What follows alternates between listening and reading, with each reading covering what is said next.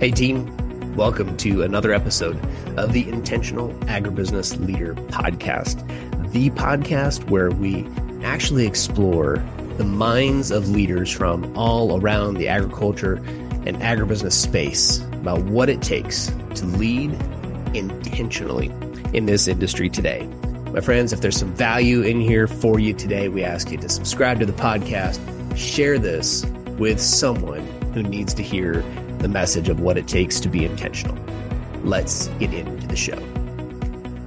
All right. I am super excited to jump into this interview with Mark Waschek, president at Ag1 Source. Mark is somebody I've known for quite some time. We've got some university and fraternity background in common. And so we're both Gophers from the University of Minnesota, which we're proud of. Not everybody else gives us all the accolades for that, but we're still Gophers through and through. Mark has been a great resource to me over the years, and was one of the first people I thought about bringing on as we started this podcast here this year. So, Mark Waschek, welcome to the Intentional Agribusiness Leader Podcast. Thanks, Mark. I'm looking to visiting today. Yeah, let's go. All right. So, Mark, I'm going to give you the same question I give everybody at the beginning. What does it mean for you to be intentional? Intentional to me really ties into the way you go about your day, the way you go about leading people, the way you go about working with people. It's the Covey principle of beginning with the end in mind. It's really doing what you do for the longer term play versus just focusing on what do I need to do to get through the day, and really building all of your systems around that long-term goal, not just getting through the day-to-day tornado of business, right? Mm-hmm. Yeah. And I think you and I both see a lot of people who are just so buried in the day-to-day of getting through the spring planting and then getting through the summer season and keeping crops growing. And then, right. And then suddenly it's time for the fall and the harvest. And in as much as it seems like there should be parts of the year where you get a break, nobody ever really does. Mm-hmm. You know? And I think it makes it tough for people to be super intentional. But I love what you said about it's that begin with the end in mind. It's looking ahead. It's looking down the road and then being intentional. And to me, a leader should take strategic time to take a step back and look and work on the business instead of be working in the business all the time, right? Exactly. It's taking a long-term perspective with every decision you make, right? Yeah. I think that's required for intention. So, Mark, you as a service provider to the industry, you guys place a lot of talent within agribusiness companies. So what I'm seeing from my viewpoint is a lot of organizations are struggling with talent retention in ag today. Mm-hmm. So what's your take on how people can be more intentional about retaining talent in these businesses? Well, the tie-in is perfect, right? I would say, because again, understand when you're an executive recruiter like myself and my team, while we are good at figuring out what makes people want to take a job, we're actually experts in understanding why people leave, because that's why we get the call in the first place, right? My company did this, my boss did this, this is what's going on. We know all the reasons why people leave. And there's plenty of research to support this, but year over year, 90% of the people leave their jobs in America, let alone agribusiness, because of their manager. And I'm not going to say it's because their manager is a jerk.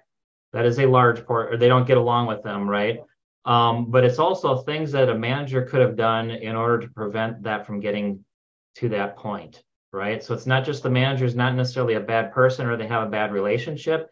It's things that could have been done. And one of the big things, especially in retail ag, I'm going to say it isn't work-life balance like people would think it is. It's definitely not compensation like people think it is, because every year, actually every month, we are placing people for equal or less money, because people are just looking for something different. It's not always about salary.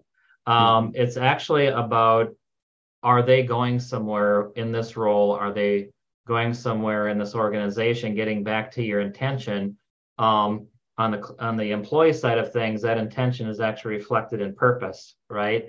Is does my role have a purpose in this organization? And where do I want to be in 5 years? And is this role going to get me there? Right. Wow. So And you're that actually lack of seeing, discussion. so Yep. you're actually seeing people open to moving companies because they're more interested in purpose. So even if it's a lateral move or a move for less compensation, they're more interested in, is my role or going to mean something more to me at the new company? Right. And so again, sometimes it's the perception of quality of life, and we can talk about that later, because quality of life doesn't mean you aren't willing to work 100 hours a week during planting, by the way, right? That's not where I'm going. It's about the whole balance throughout your year, throughout your career, right? But where I'm saying that is people are willing, if they feel like their manager doesn't care about them and there's no opportunity for them to move up in responsibility and grow personally and professionally, they're going to go to an organization that's going to give them that opportunity, or at least the perception of that opportunity. Mm-hmm. Yeah. Well, what do you think? So, I mean, as you think about, we could pick this apart probably for the next hour. So Sure. I want to pick a couple aspects of it. So as you think about the opportunities to grow in the role, right? Whether it's through training or growth, like what is that for most people, right? Is it just to be challenged in the role and have opportunities to grow? Is it coaching, mentorship, training? What are, I mean, all the above? What do you see? I would say that that's one of those things where a lot of organizations think it's really complicated and hard. Like they're saying, I don't have time to mentor and coach and train. I flip that upside down and I say, it's not about that. What people are really looking for in the most part is to know they're on a pathway. So I'll pick an easy example. You have a salesperson that someday wants to become a sales manager, right? Most organizations say, well, it looks like you're the best person we have on the team to be promoted. So let's bump you to sales manager, and we're going to quick hurry up and try and train you. Meanwhile, your peers are going to get frustrated with you because you haven't been fully trained to be a sales manager, right? That's unfortunately in agribusiness, that how it goes more often than not, because we're reacting versus being intentional, right? So what I'm saying is you don't necessarily need to anoint a person as a sales manager and overtly provide coaching and training, but I guarantee whoever the sales manager is of that person and understands that employee wants to someday be a sales manager. Let's be honest, I've never met a sales manager that didn't have too many things on their plate already. So is there something that you can take off your plate to use as a way to just add just a little bit of responsibility to that employee? And every year you give them a little more responsibility and you coach them on how to handle that little responsibility versus the whole sales management job. Within 3 years, you have somebody that may be 60, 70, 80% of the way there, so that it's a no-brainer when that transition happens. And the barrier to entry, or the bar to entry, is so low because you've got some of that experience. Meanwhile, that employee knows they're on a path. And if somebody like me calls and say, hey, I've got a sales management opportunity, they're open to somebody that hasn't done it before, he's going to say, you know what? I'm on a path right now. I feel safe because I'm learning. I'm not going to have to make that big jump like you're asking me to do in responsibility. I'm not going anywhere, right? It makes a difference. So everything you just described, I love, because it screams of intention, right? When we talk about intentional leadership, this is what we're talking about. Like, as that sales leader, sales manager in that organization, I mean, all the ones that we work with, all the ones that we train, all the ones that we coach, the biggest reason they come to us is they're stressed out. Right. And they want some relief and they want help dealing with the stress. And so we'll say exactly what you just said. Okay, who can take something off your plate? Right. And often it's like, I don't know, because they're afraid to let go of the thing. It might not get done just like they would do it. Exactly. Right. And that's part of what you got to be okay with. That's called delegation. Exactly. They're not going to do it exactly like you did, but when it's in a safe environment like that and you can coach to it, even if it's not perfect, what a great way to develop a person or people. Right. Over time, you could even make it competitive and say, I'm going to give 3 things out to 3 different people that say they want to be able to step into a greater role over time. Right. What's your take, by the way? I see this. I think it's a mistake anyway. This mistake that gets made a lot, where you have a really good salesperson who gets put into that leadership role because they're a good salesperson, and now their time is watered down and delineated over sales management responsibilities plus selling. Right. Exactly. What's your take on that? I mean, what recommendations do you make to companies?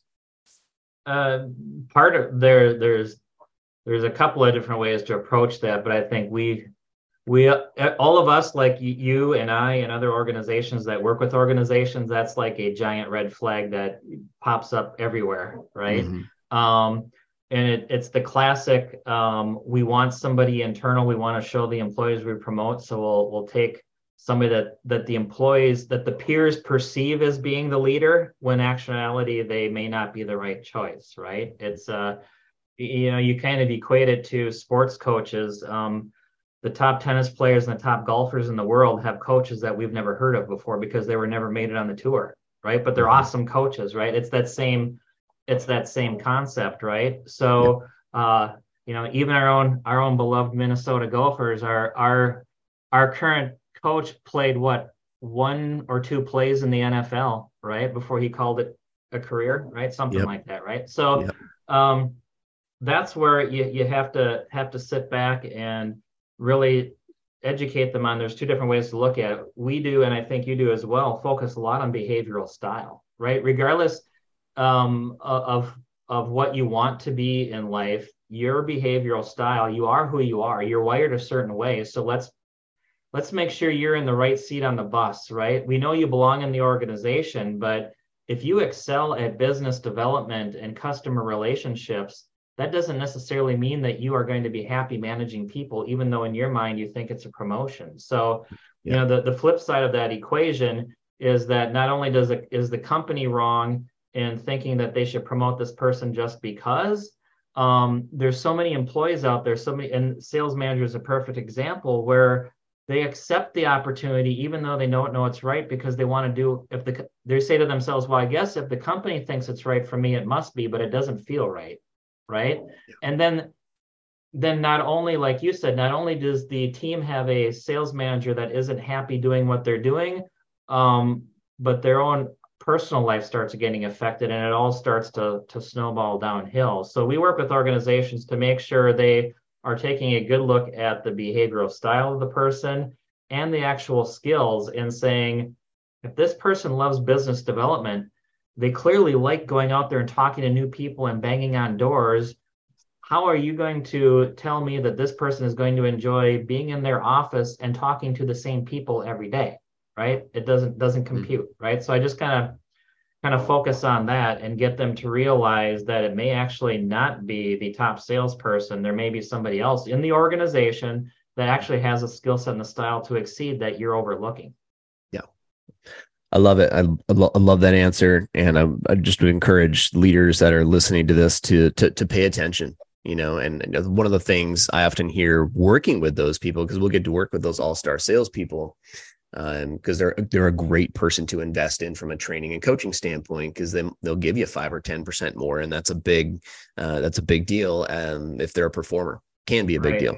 Yes, so I have actual examples of where we have, as part of our process, we allow organizations to include internal, if they work with Ag1 Source to fill a sales leadership role, like a VP of sales role, I allow them to include their internal candidates in our process. So it's fair and equitable, and it helps the internal candidates understand the competition, right? And what they're up against. And there was a situation a few years ago where the organization contracted with us, but they were pretty convinced that their internal candidate was the person. And I ran a behavioral assessment on that individual, and they were the opposite of what you'd want as a sales manager. They're almost introverted, right? But our assessment tool that we use actually shows when people are stressed and are making themselves look differently publicly than they really are, right? And that was the case here. So this is an individual that was perceived as being a sales manager because they knew for their current role they had to act that way. But really deep down inside, they hated every minute of it. And so when I ran the assessment, I visited with the candidate and I said, look, they say you may be the right person. you're obviously threw your name in the hat. I'm looking at the results here and I'm saying, are you sure? And he honestly said, no, I'm not, but they feel I'm ready for it.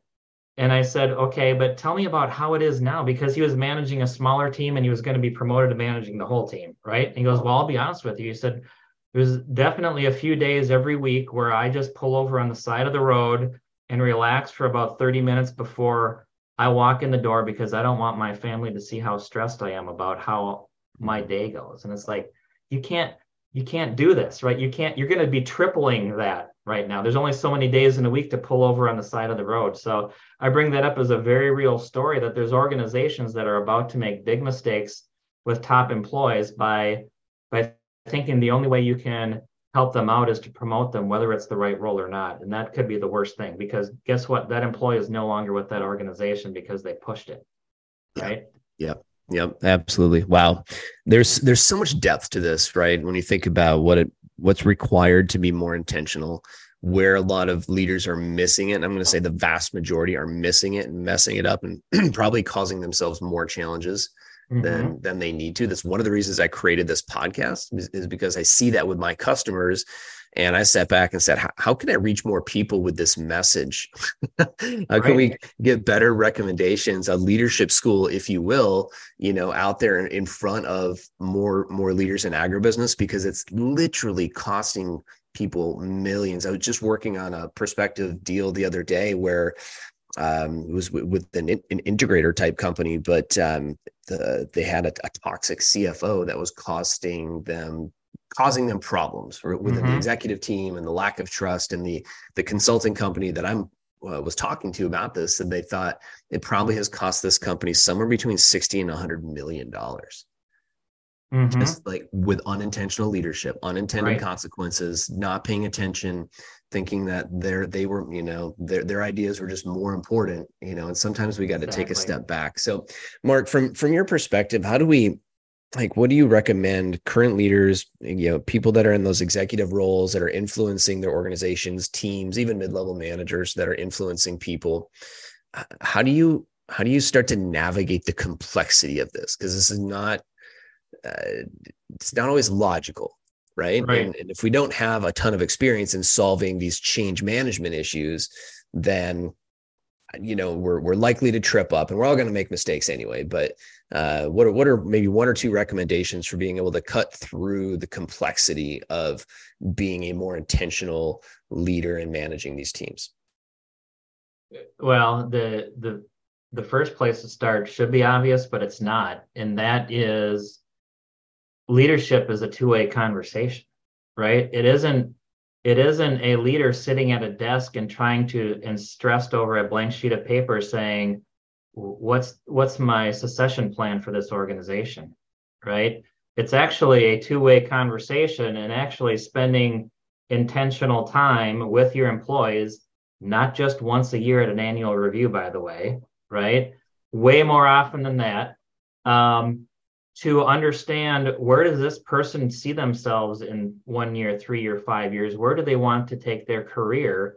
And using that as the backdrop for your succession planning and your current career advancement strategy, right? Because I think that's, our sales manager is a perfect example of, we're assuming somebody is good at sales. They may actually want to be the sales manager, may not be the case. You may have somebody that's in sales and doing okay, but they actually really would like to not be on the road anymore. So if they can find a job somewhere else that has them in a operations role, they might be happier.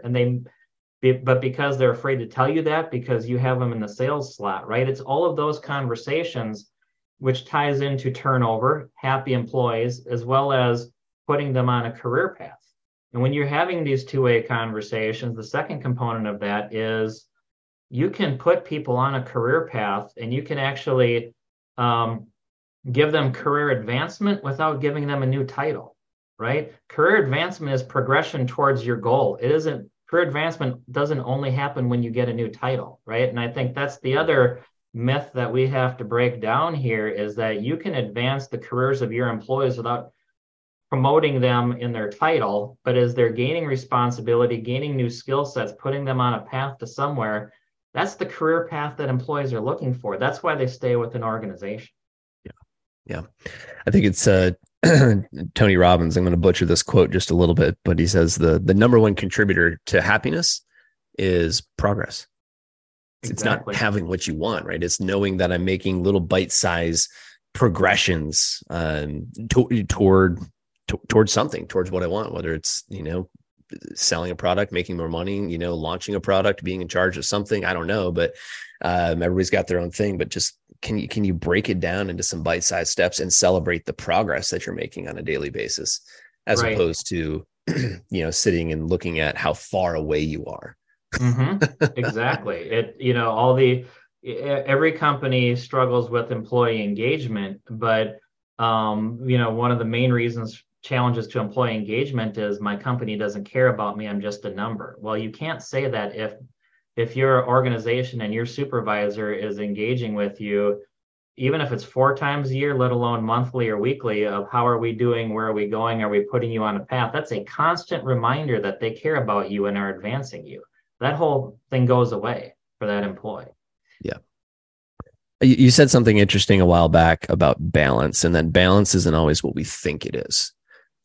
Talk a little bit more about that. What is work?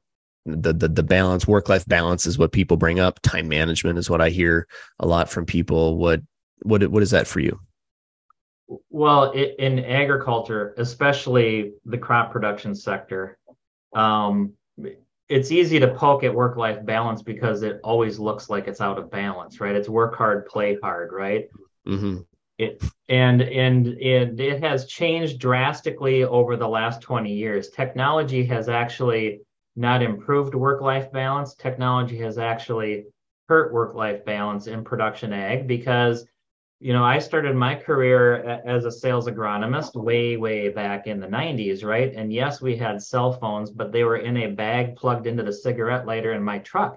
And guess what? When I got out of my truck, nobody was calling me, right? Mm-hmm. Nobody was going to bug me after hours because my phone was sitting in my truck or I had it unplugged. I don't have a cigarette lighter in my house. So nobody would ever call my cell phone after hours. There wasn't even email back then, right? So there was no way to contact me. So that transitioned, and then Roundup came along, which basically means and fungicides developed, and now we're actually spraying fields from April to August, right? Before, you were done by early June in the Midwest for the most part, right? And you had the summer months of July to go to the state ag golf outings and all those types of things, right? Nobody has time to do that anymore because of that. So that just fuels this perception of work-life balance. But I will tell you that, again, because I'm hearing why people leave the roles, even though managers are saying, oh, they left for more money, or they left because they didn't want to work as hard as we do here at this ag retail organization, the reality is they're leaving roles that they have to put in just as many hours. They have just a stronger sense of team, and they have a stronger sense of recognition from their supervisor, right? Mm-hmm. There's a lot of really good managers out there that manage a good, profitable business. But if you don't tell your employees that the business is profitable because of the effort they're doing, it's not going to get recognized, right? We all know what happens to quarterbacks that don't consistently thank their offensive line, right? They end up on their butt a lot, right? And that's where I think a lot of ag retail managers need to realize that their operations and sales team are their offense. If they're the quarterback, those people are their offensive line. If they aren't doing something every day to show them a little appreciation and show them that they recognize the extra effort that they're putting in on the weekends or the nights or things like that, it goes a long ways. And I'm not talking about commercialized things of, hey, you get through the spring, we're going to have a picnic. It's truly on a Saturday afternoon saying, you know what? I know you were wanting to go out and spray that field, but I also know your son's in the baseball championship. You can't miss that, right? I'm not going to allow you to. We'll figure out how to get it done. And here's a $50 gift card to take your wife out afterwards, or something like that, right? It's those little things that have gone away, that sense of team, that sense of appreciation. And so that to me is the true issue behind work-life balance. It's actually the lack of team. Even though companies say we work together as a team, they might to get through that day, but they truly feel like a team and have each other's backs, right? I mean, It's the Navy SEAL approach, right? It's the Jocko Willink approach to leadership and teamwork. Yep. Has gone by the wayside in ag retail in particular because we're so focused on tight margins and not enough employees. Let's just get through the day. We'll deal with the other stuff later, right? Mm-hmm. Yeah, yeah, and it's it spirals quickly, And one of the things that I'm starting to talk a lot about now that just really kind of hit me upside the head here about 6 months ago is the concept of and the law of exponentials. Okay. So we'll just, I stole this. I'm borrowing this analogy from a guy named Chris Masterson, Dr. Chris, who he wrote, and he writes a lot about, the federal debt and things like this and how exponentials are coming into play in that space. And it's actually a very dark story, but I love the analogy that he uses. He says, so if we were sitting in Yankee Stadium, right? And you and I are just sitting up there, we go up to the top row and we send somebody down with this drop, a dropper full of this magic water. What's magic about it is if you even just put one drop of this water, say drop it on home plate. Okay. It doubles in volume every minute on the minute. Okay. So we're sitting in Yankee Stadium. Somebody drops that little drop of water, just a little dropper, right? A little medicine dropper. Let's say it's 12 o'clock. Okay.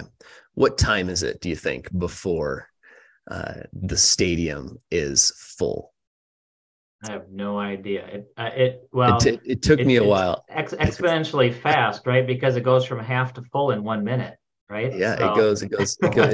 I've been using this at events lately a lot, and I've had people guess like 3 days or 5 hours or 20 minutes. It's all over the board. So, but the answer is at 12:51, the stadium is full.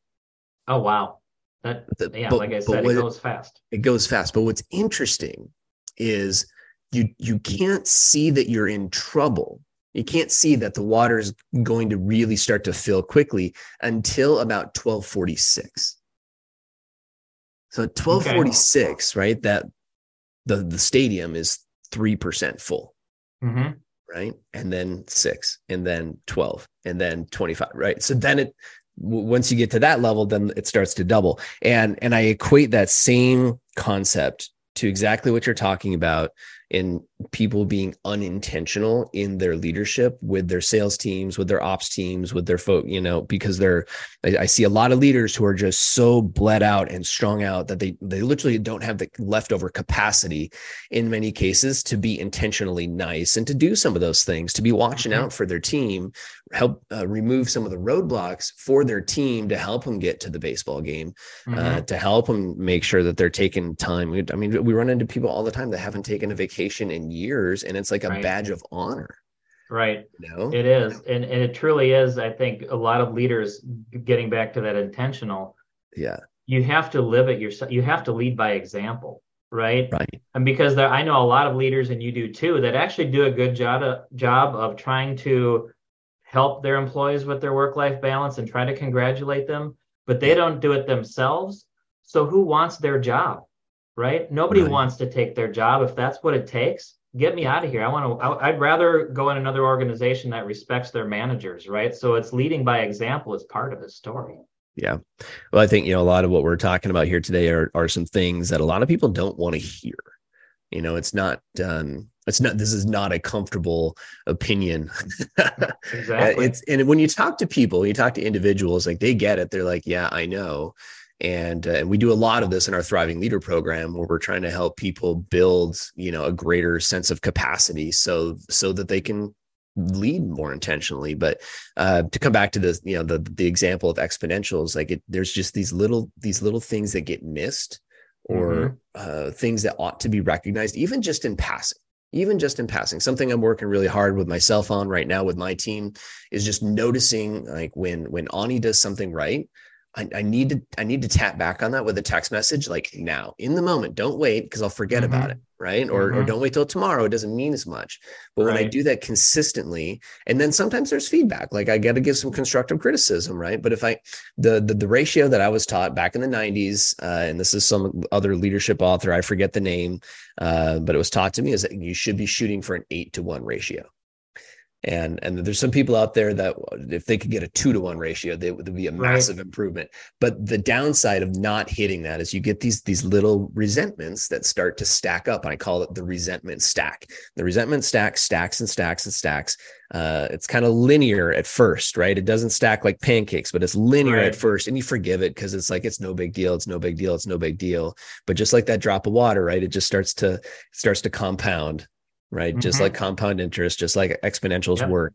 And all of a sudden it's just like up and to the right in the last 5 minutes. And you don't even realize that the person was unhappy. And maybe they didn't either for a ton, but it's stacked long enough. And this is how it works. And this is why you start to lose people, especially after a busy season like the spring. Right. Because during those times, that's when things really start to stack up and you're tired. People are tired and hungry because they're running 18, 20 hours a day sometimes. Right. And then that's when they, end up leaving. So this game of intention is by no means easy, but it is necessary, I think, to create better organizations in this space.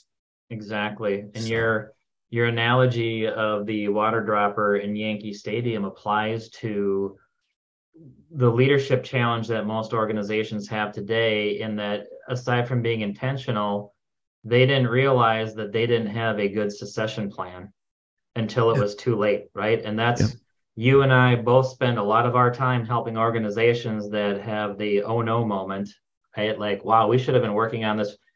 I'm glad they admit they have a problem, but they should have admitted the problem 5 years ago, not waiting until 6 months before half the leadership team wants to announce their retirement, right? That's a problem, right? And that's one of those things, aside from just keeping your employees, it's actually thinking about the succession of the organization and the sustainability of the organization with or without you is part of that intention that gets overlooked in the busyness of the day. Right? Yep. Absolutely. Well, it's like that old saying, when's the best time to plant a tree? 40 years ago. Exactly. Right? Exactly. So in lieu, if you haven't planted the tree, probably now is the time. So Mark, I want to hit just a couple of quick questions and then have you just share with people how they can plant that tree today and give you a call before we jump out. But in addition to working with a lot of organizations, you lead a team of people as well. They're at Ag1 Source. So what's been your biggest win and biggest challenge in your role in leading a team? I would say that in our industry of recruiting, probably the biggest challenge is that people, depending on your personal experience or your perception in the marketplace, everybody has a very different view of what a day in the life of a recruiter really is, right?